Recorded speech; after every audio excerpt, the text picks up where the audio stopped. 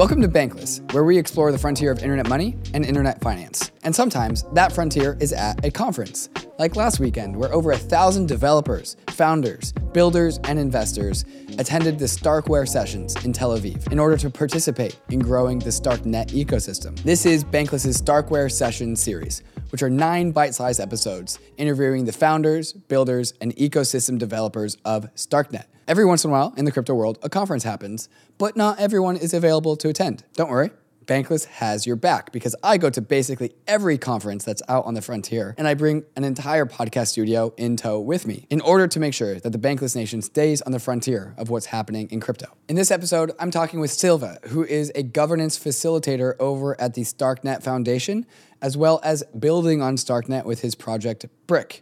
That's Briq. We kick off this conversation talking about Briq, and it is composable one-of-one by units of NFTs that he hopes will be adopted by surrounding StarkNet applications. But the meat of this conversation is really all about StarkNet governance, which we turn to pretty quickly in this interview. Sylve is a StarkNet governance facilitator, a steward, if you will, of StarkNet governance. And this was one of the first experiences I had when I landed in Tel Aviv. I landed in 10 a.m. in the morning, and I immediately walked over to the hacker house to see what the hackers were hacking on. Not too long after I got there, it was announced that a governance workshop would happen in about 30 minutes in the room next door. And so eventually people started to trickle over, and these 2 governance facilitators sat down, literally crisscross applesauce style, and started to talk about what was the plan for StarkNet governance and how governance would roll out. And the TLDR of that plan is that the community needs to come together and help them create a plan. And so this is why in my article, if you read this on Thursday and other areas of the StarkNet sessions interviews, I talk about StarkNet as a governance platform is just learning how to stand up. But these developers are learning that not only can they do really cool things on StarkNet, but that doing cool things on StarkNet has imbued them, empowered them with ownership over the protocol. So developers are learning what it means to feel ownership over StarkNet, and the StarkNet Foundation is learning how to give their developers and their protocol devs a voice and control and power over StarkNet. So we are in the very beginning days of StarkNet community governance and learning how to stand up and walk. And this is where I got a large amount of my impressions and information about overall what the community and ecosystem feels about the protocol that it's building on. I'd sum it up as excited, slightly intimidated, but very optimistic and very early, of course. So I hope you enjoyed this conversation with Sylve from the Briq team and as well as the StarkNet ecosystem governance facilitators. But first, I wanted to talk about some of these fantastic sponsors that make the show possible. Kraken has been around for almost as long as crypto itself. As crazy as crypto is, Kraken has remained a rock for its clients, building out a platform designed to stand the test of time. Kraken is all about proof, not promises, which is why they've pioneered a proof of reserves, a system that lets Kraken's customers verify for themselves the solvency and responsibility of the Kraken exchange. And for this reason and many more, we've chosen Kraken as Bankless' strategic sponsor for 2023. And once you're done using Kraken to get your dirty fiat money into pristine crypto assets, perhaps you should check out Arbitrum, where so much of the frontier of crypto innovation is taking place. Arbitrum just announced their Stylus initiative, which is their brand new programming environment that lets developers deploy apps using their favorite programming languages like Rust, C, C++, alongside regular old Solidity EVM apps. Devs can use any coding language they like, and it simultaneously drops layer 2 fees by an order of magnitude. It's a big deal. So many of your favorite DeFi apps have already deployed to Arbitrum, like Uniswap. But did you know that Uniswap isn't just for ERC20 tokens anymore? Uniswap is also an NFT aggregator too, to make sure that you are getting the best price on your NFT purchases. Uniswap gives NFT collectors and traders powerful tools, all from the cozy, comfy Uniswap interface. By the way, it's also got a native fiat on-ramp. It's also deployed on like every layer 2, and it's got this nifty cool thing called a universal router that ensures that you always get the best price on your trades. Crypto protocols like Arbitrum and Uniswap are becoming super powerful, so make sure that you're also using a wallet that's equally as powerful, or else you'll be missing out. If you're looking to upgrade your wallet experience, check out Phantom, the #1 wallet of Solana, which has recently come to both Ethereum and Polygon. Phantom has native NFT support, giving you your own NFT gallery from inside the wallet. Phantom is both a browser extension and a mobile wallet, and is also the only wallet to span both the Solana and Ethereum ecosystems. Check it out at phantom.app. And now let's get into the interview. Back the station once again at StarkWare Sessions in Tel Aviv, Israel, and I am here with Sylve, who's got a couple hats on, and so we're going to talk about both of them today. One of them is Briq, and the other of them is a governance facilitator over at the StarkNet Foundation. Sylve, welcome. Nice to be here. So which one do you want to talk about first, Briq or your role at the StarkNet Foundation? Let's go for Briq. Briq? Okay. Alphabetical order. What's Briq? So Briq is a NFT building protocol. So think Lego or a construction game, but running entirely on the blockchain. So the thing that we wanted to do is twofold. First off, we wanted to solve composability because you have all these axes and they don't do anything with CryptoPunks. And on the other hand, we wanted to give people a way to act upon NFTs. And right now you can buy them, consume them, but it's pretty difficult to build them. And so the thing we thought is okay, NFTs behave a little bit like physical items. What's the equivalent in the real world? Right. And in the real world, people don't build stuff. They build with Lego because that's made for this. And they're composable because they're made for that. So we replicated this exact system, this composability system, but running on chain. So you got 100 bricks, you build a house, it's an NFT. Disassemble them, get 100 bricks, build something new, assemble it with someone else. It's yours. Okay, so what, an NFT is the smallest unit of construction? Is that the idea? Yes, sir. And we're not actually talking about Legos. Is that a metaphor? Or it's a metaphor. Or are we actually talking about Legos? It looks like a voxel. So it's Lego-like, but every single brick is represented as a voxel. So you put 4 of them, that's a line, and this thing is an NFT. Okay. Wait, but we are literally talking about bricks. We are literally talking about bricks. Okay. They actually look like that. Okay. And so when we're talking about composability, we were literally talking about Legos stacking upon each other. I was actually talking about Legos and composability like that. Why? What can you, what, take us, where should our imaginations go here? The way you should think about it is the very reason we built it is because we think the way people have thought about composability so far has been dead wrong. Okay. The way you should think about composability is not, if you compare this to a real world example, it's I want my Axie to be with a CryptoPunk and something happens. Mm-hmm. It's a bit the same thing as if you took a Go piece and you put it in chess. Mm-hmm. It just doesn't work. Right. Okay. So I have a question for you. What's the most composable game asset in the physical world? The most composable gaming asset in the physical world. Me? You're gameable. The human person? The human player? Close. It's a deck of 52 cards. Oh, of course. Okay, sure. Yeah. The reason it's very composable because you have thousands and thousands of games all across the world that reuse that same asset is because it's super dumb. Okay. It's over specified. You get a color, a rank, and a type, and that's it. Right. And that's just something that gets interpreted. Sure. Whereas the way we think about composability is, let me actually build 70,000 different standards that I attach to my item. Okay. And you don't interpret it. It's all about building something that is underspecified and allowing people to interpret it. Okay, so it's inverting what composability means. Absolutely. Okay. What use cases do you imagine, or is that kind of antithetical, as in it's the whole thing? I think it's the whole thing. Okay. Right now, we wanted to help people just build assets without them having to be a software developer or a graphic designer. Mm-hmm. It's just you go and Briq that construction, you start stacking cubes, and you've built something. You've built an NFT. Mm-hmm. So we have a surprising amount of people who are I have my kids playing Briq and build a house or something. Right. Because that's a way for you to act upon these things. You just need to know how to stack cubes. So it's fairly easy. Is calling this a Minecraft metaphor? It is. Is that right? It is. Yeah. Okay. Is it so? How should people envision this? Is this supposed to be a virtual world that I play in?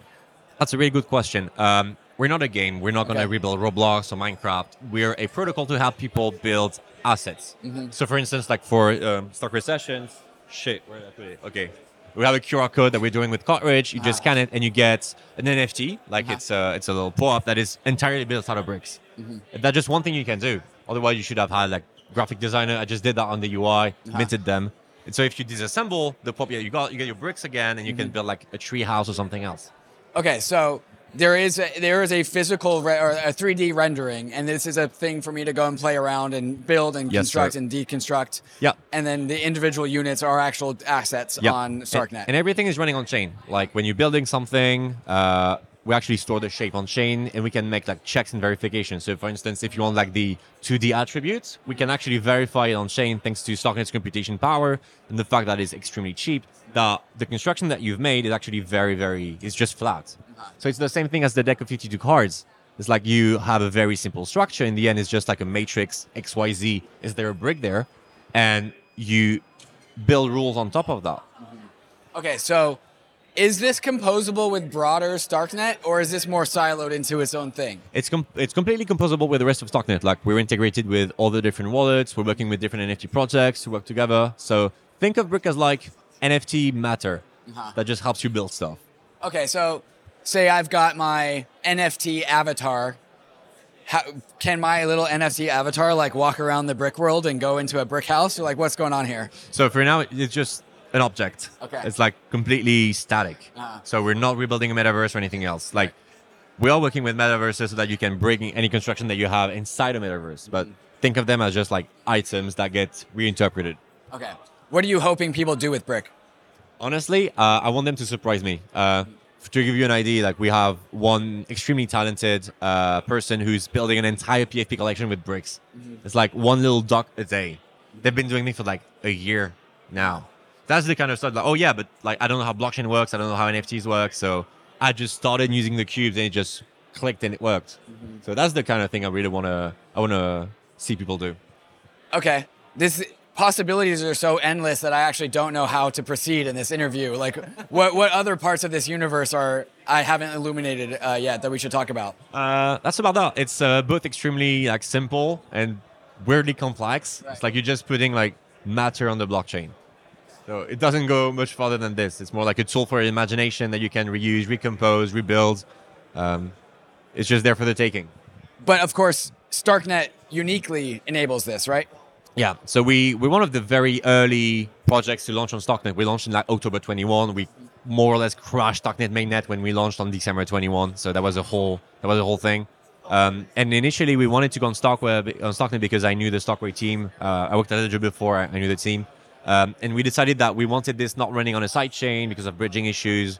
And we very much believe in validity rollups, known as ZK rollups back in the day. Right. And the only functioning testnet was StarkNet. Sure. So we just deployed, it worked. It was so early that not even like Argent, Bravos, or the other wallets were not even there. And it just worked. Like the community just grew around us. There are a lot of very cool on-chain gaming projects like Cartridge, Realms, for instance. So it's uniquely interesting for us because the more on-chain things you have, the more it makes sense to use bricks for this. Why does it make sense? Can you just unpack that a little bit more? Why does it make sense to use? So, for instance, let's say you build a little house with Briq and you build a whole verification system to verify that it's like a game could say, I will only accept assets that follow a certain standard. Like they have to be brown, they have to be in 2D, they don't have to have this or that color.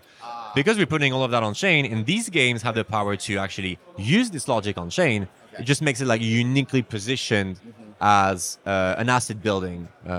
Okay, so I can build a particular shape of a brick thing, and other parts of the StarkNet ecosystem can accept my shape if it works inside of their ecosystem? Absolutely, yeah. Okay, and so you're literally trying to go for the smallest unit of composability and hoping that the rest of the ecosystem starts building stuff. Exactly. Okay. So composability just starts from like the lowest unit rather than building something that is overly complicated and try to build standards.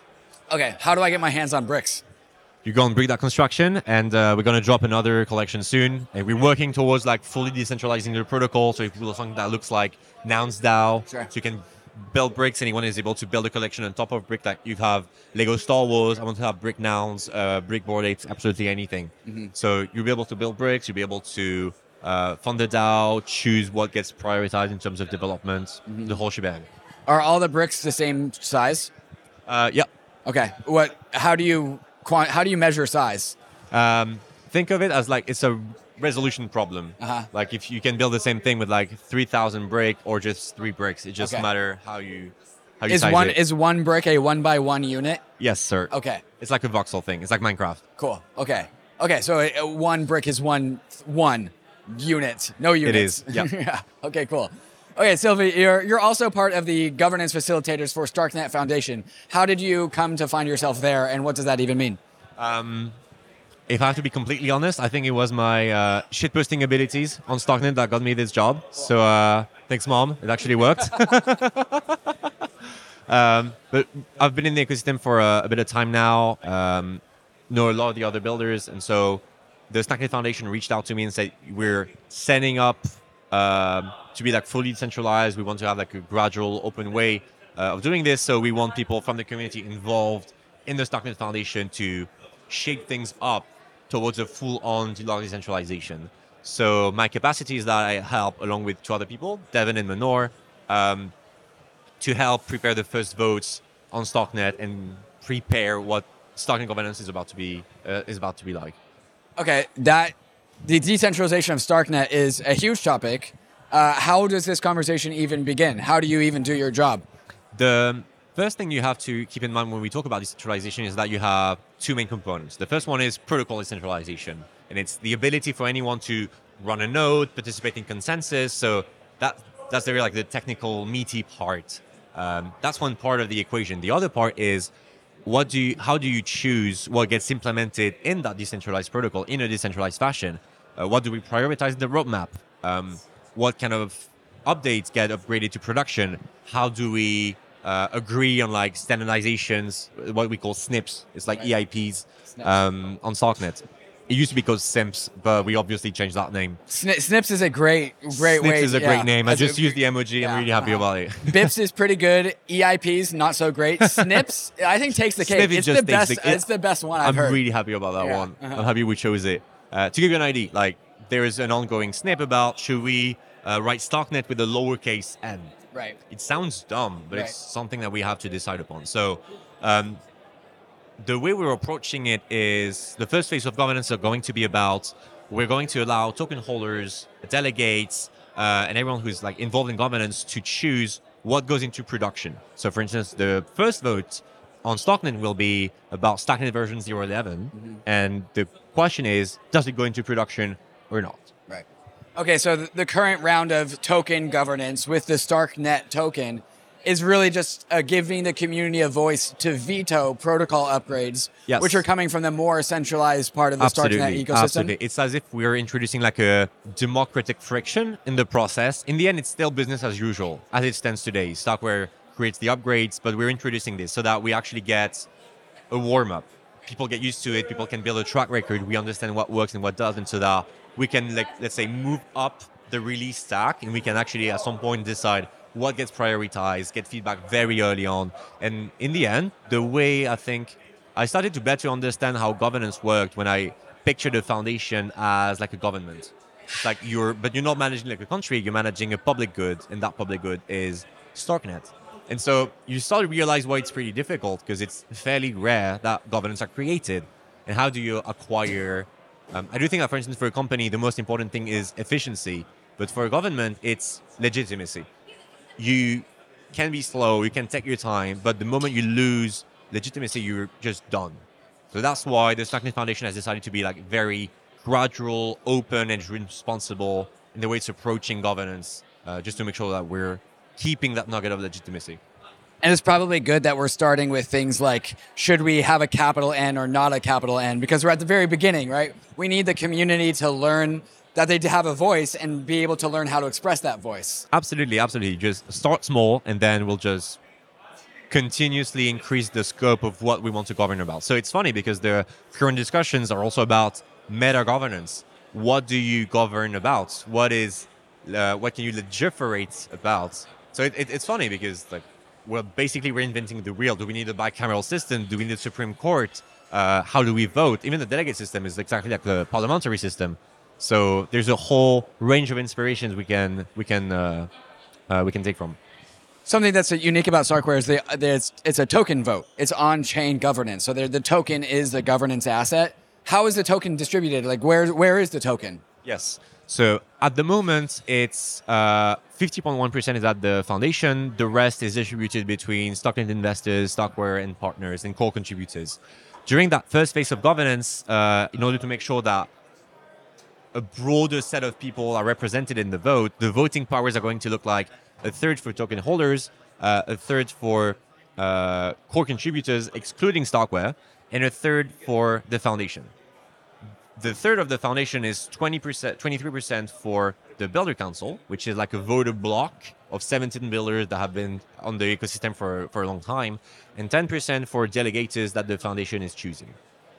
What we hope to achieve this way is to attract people who want to be involved in governance and get them training, voice their opinion, agree, disagree, how should we change things on a very limited scope at the time, but that will be gradually expanded. And so there's always this question of people love tokens. People also love airdrops. It doesn't sound like there will be an airdrop. It will sound like if there is an airdrop, it will be because the foundation decided to do that with their own allocation, which will be something that governance determines. And so whether or not there is a StarkNet airdrop is probably going to be determined out in the public. It's probably going to be determined in a more decentralized fashion than what we're going to do right now. It's not going to be StarkWare that randomly decides, like, oh, by the way, everyone gets a token and you get a token and so on and so forth. It's going to be decided in a much more open fashion, and both for like community retributions, for partnership programs, for grants, for events, the whole thing. And StarkNet actually has the privilege of having a very vibrant and alive development community, which actually probably makes it easier to decentralize the whole system because there's actually a community of people to decentralize it too. And so there's actually like people there to catch it on the other side. And so really who shows up in these governance decisions, who shows up as a builder, it's probably easier for that token distribution to start centralized and diffuse into these builders because you know who they are. They're the people here who have shown up at StarkWare sessions or the people who have shown up on chain on their development activity. Has there what kind of philosophy has arisen? I know it's in the very early days. What kind of philosophy has arisen as to like how this token becomes distributed? Is there anything there to talk about? At the moment, it's actually not something I am currently working on, so it's not something I'm going to be very useful on. But the one thing actually I really want to drill down about what you said is it's a very dev-centric ecosystem at the moment, but a government is made up of a whole range of diverse opinions. So if you haven't written Cairo, it doesn't mean that you cannot become a delegate. Anyone can be involved in governance. Anyone can voice their opinion. Anyone can say, for instance, right now, there's like a group of people who want to be like, oh, I want to be able to be like an ambassador for StarkNet. I want to represent it. I want to talk about it to other companies. And this is not necessarily it's not techie. It's not about, oh, I want to build like a Rust program or something. But it's just as important. And these are people that have to be incorporated inside the governance process of the StarkNet Foundation. So the two camps of archetypes that I've seen in the StarkNet ecosystem. Oh, I'm curious to know. Yeah, is like you have the protocol devs who really care about the actual StarkNet protocol, how it's designed, sequencing, stuff like this. The technical details, the base chain details. You would call these protocol devs, core devs on the Ethereum layer 1. And then there's also, so that's the first camp. Second archetype I found are the Cairo devs, application builders. Yep. And these compose most of StarkWare.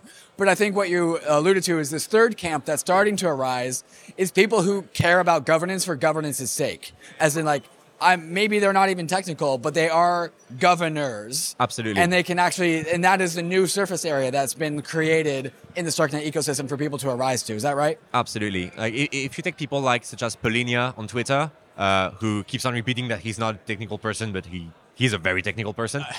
They, by the way, we don't we don't know actually if it's a he or she. They're completely unknown. This is the kind of profile that we would want to have. It's even if you're not technical, your area of expertise can lie somewhere else, and it is a valid opinion that has to be voiced, and that can just benefit the overall community. And to your point about the app builders, this is why the Builder Council is mainly constituted of app builders, because we felt that the protocol devs were already well represented in the roadmap. They obviously talk with the rest of the community and the app builders, but we wanted to have the app builders as more like where the buck stops. Sure. It's like, this is where governance is going to be, and this is more or less who you will answer to for the technical choice that have been made up front. So this is probably a call to action for the governance-minded out there, that there is a lot of need for governors of StarkNet. And so for those people that sentence just piques the curiosity, how can they become self-actualized? How can they find an agency in StarkNet? The way to do it is to go on StarkNet.io. All the blog posts about governance are over there. This is like the plan. And the next step is you go on the governance forums. The links is on the website. And you will be able to see all the discussions that happen, from the capital N to lowercase n to the, should we use Tendermint or something else for the consensus protocol? And if you want to apply as delegate, anyone can apply to be a delegate. There's a delegate thread post over there. You just post your profile and get started. So you've committed a certain amount of your personal energies into StarkNet. You're building Briq. You're also a governance facilitator. Why have you decided to give up some of your human energy to StarkNet? What about StarkNet called to you? Oh, that's a good one. One thing I'm really proud I've done in the ecosystem is that I gave a talk in Lisbon and I came up with the sentence, keep StarkNet strange. And I think that's something that really resonated with me. And it's you have a weird amalgamation of builders that just want to try new things. And it's extremely endearing. It's a very, there's no meme about, oh, everyone's a gigabrain, et cetera, et cetera. But I think it's mostly about having, I think it's strange people. That they try to do things differently. There's a vibrant gaming, on-chain gaming community. People are trying to do something different because they were like, even the thought of, oh, I'm actually going to learn Caro, which is completely different from any other ecosystem, and try something. I think is really what appealed to me. Doing something differently. Doesn't mean that it's like completely superior or anything else. I was very interested in doing something relevant and different. One thing I've noticed, and one of the first experiences I had coming to Tel Aviv was going to the Hacker House and watching you lead a governance workshop. And I thought it was pretty cool when you and Devin, your co-facilitator, the first thing, I don't know if you intentionally did this, but the first thing you guys did was sit down and cross your legs on the ground. And I thought it was very, very appropriate for a governance workshop. It's all right, everyone, kumbaya, we're going to talk about governance. We've been shitposting about this for a few weeks, oh man, we need some lore about the governance. It needs to be fun to have governance. And so I look at Devin, I'm like, I'm actually going to do it. So next time we're going to have a speech baton that everyone has to have. The talking cube, exactly. I have the talking. Exactly. I'm sorry you don't have the cube. You cannot talk right now. We want to have something that is quirky and that we want people to be involved in. It doesn't have to be clinical. It doesn't have to be boring. If you look at even a history of governments or parliaments, it's all full of idiosyncrasies. This is the kind of thing that we really want to replicate and have, something that has a soul. Yeah, and really it was striking to me just seeing what I keep on using Balaji's words, network state, in ways that I'm not sure he would have used them, but I'm using them this way. And that seems to be what we're seeing here in Tel Aviv at the StarkWare sessions. It is a cultural meeting place of the network state of StarkNet. And so this thing is in its infancy. It's learning how to govern itself. It's learning how to think about itself. But that's kind of what I see today. Is that what you see? And where do you see this going? I completely agree. And one advice I'd give to builders or anyone who wants to be involved in blockchain at large is, if not on StarkNet, go on any layer 2. That's what Vitalik said at ECC last year. It was L1 is going to become simpler, more ossified, but that means that the innovation is going to get driven to the edges of the network. So that's why on StarkNet, for instance, we have native account abstraction, and that just allows a whole bunch of things. We have there's a very, very young team called the StarkNet ID who have found a way to implement SBTs with account abstraction. And so they're finding all kinds of new tricks and new ways of doing it. So it's a way for you to make a name for yourself. There's always you have to be early and so on. It's more than that. It's you get to build something and be there and make yourself heard from there's just so much cool stuff to build. That's what's really cool. So what are you looking forward to over the next few years over in StarkNet? The one thing I'm really looking forward to is seeing governance shape up. Seeing more people stepping in, seeing how we're going to decentralize the whole thing. The thing I said is I came on StarkNet for the tech, but I stayed for the vibes. So I'm looking forward to that. I'm also looking forward to all the these weird idiosyncrasies that the community is gonna come up with. There's this meme about everyone being French, which is honestly half true. It's only 70% of the ecosystem at the point. Between Israeli and French, that's most of this. That's most of what we got here. Yeah, we have 3 official languages, Cairo, French, and Hebrew. English is only tolerated at this stage. It's color-coded already. So that's what I'm looking, and all the cool technical stuff. And the one thing that I'm really thinking about these days is when you get into L3, L4 territory, it's more, okay, now that we have verifiability, what can we do that is different from a blockchain? Do you need blocks anymore? Can you just do checkpoints that you send every hour? That's definitely something that we're looking for on the gaming side, do what I call game channels. You play an entire. We could play a game, a provable game, just the two of us sending each other Cairo programs and a prover in our browser, and just at the end of the game, we just send something to the chain, and that's super cool. That's just like all this area of experimentation is what like, really drives me nuts. So if we've piqued the interest of any listener so far in this conversation, where should they go? How do they get started getting sorted into the StarkNet world? So I think the best way for them to start is obviously the doc, Hello Cairo, really well written. The hits don't actually matter if you're reading the doc. Then the next step should be StarkLings, which is like a great tutorial that was built by the Only Dust team.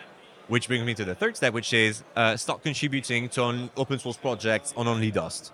So these people, they're organizing all the open source contributions on StarkNet, and it's actually a great way. Like to give you an idea, you have people who are like, oh yeah, I would like to drop my Web 2 job to like work in Web 3, and these people find like paid contributions, open source contributions for you to like ramp up on all these things, find a job. I mean, even my brother-in-law is now working on StarkNet, so. That's how built I am. So I think they would say like Hello Cairo, StarkLings, and then start contributing. Or maybe they got piqued by Briq, or maybe they just want to follow you on Twitter. Where should they go for that? I'm a Sylve, CHV, SYLVE CHV, and it's Briq NFT with a Q. Sylve, thank you so much. Thank you much. Cheers.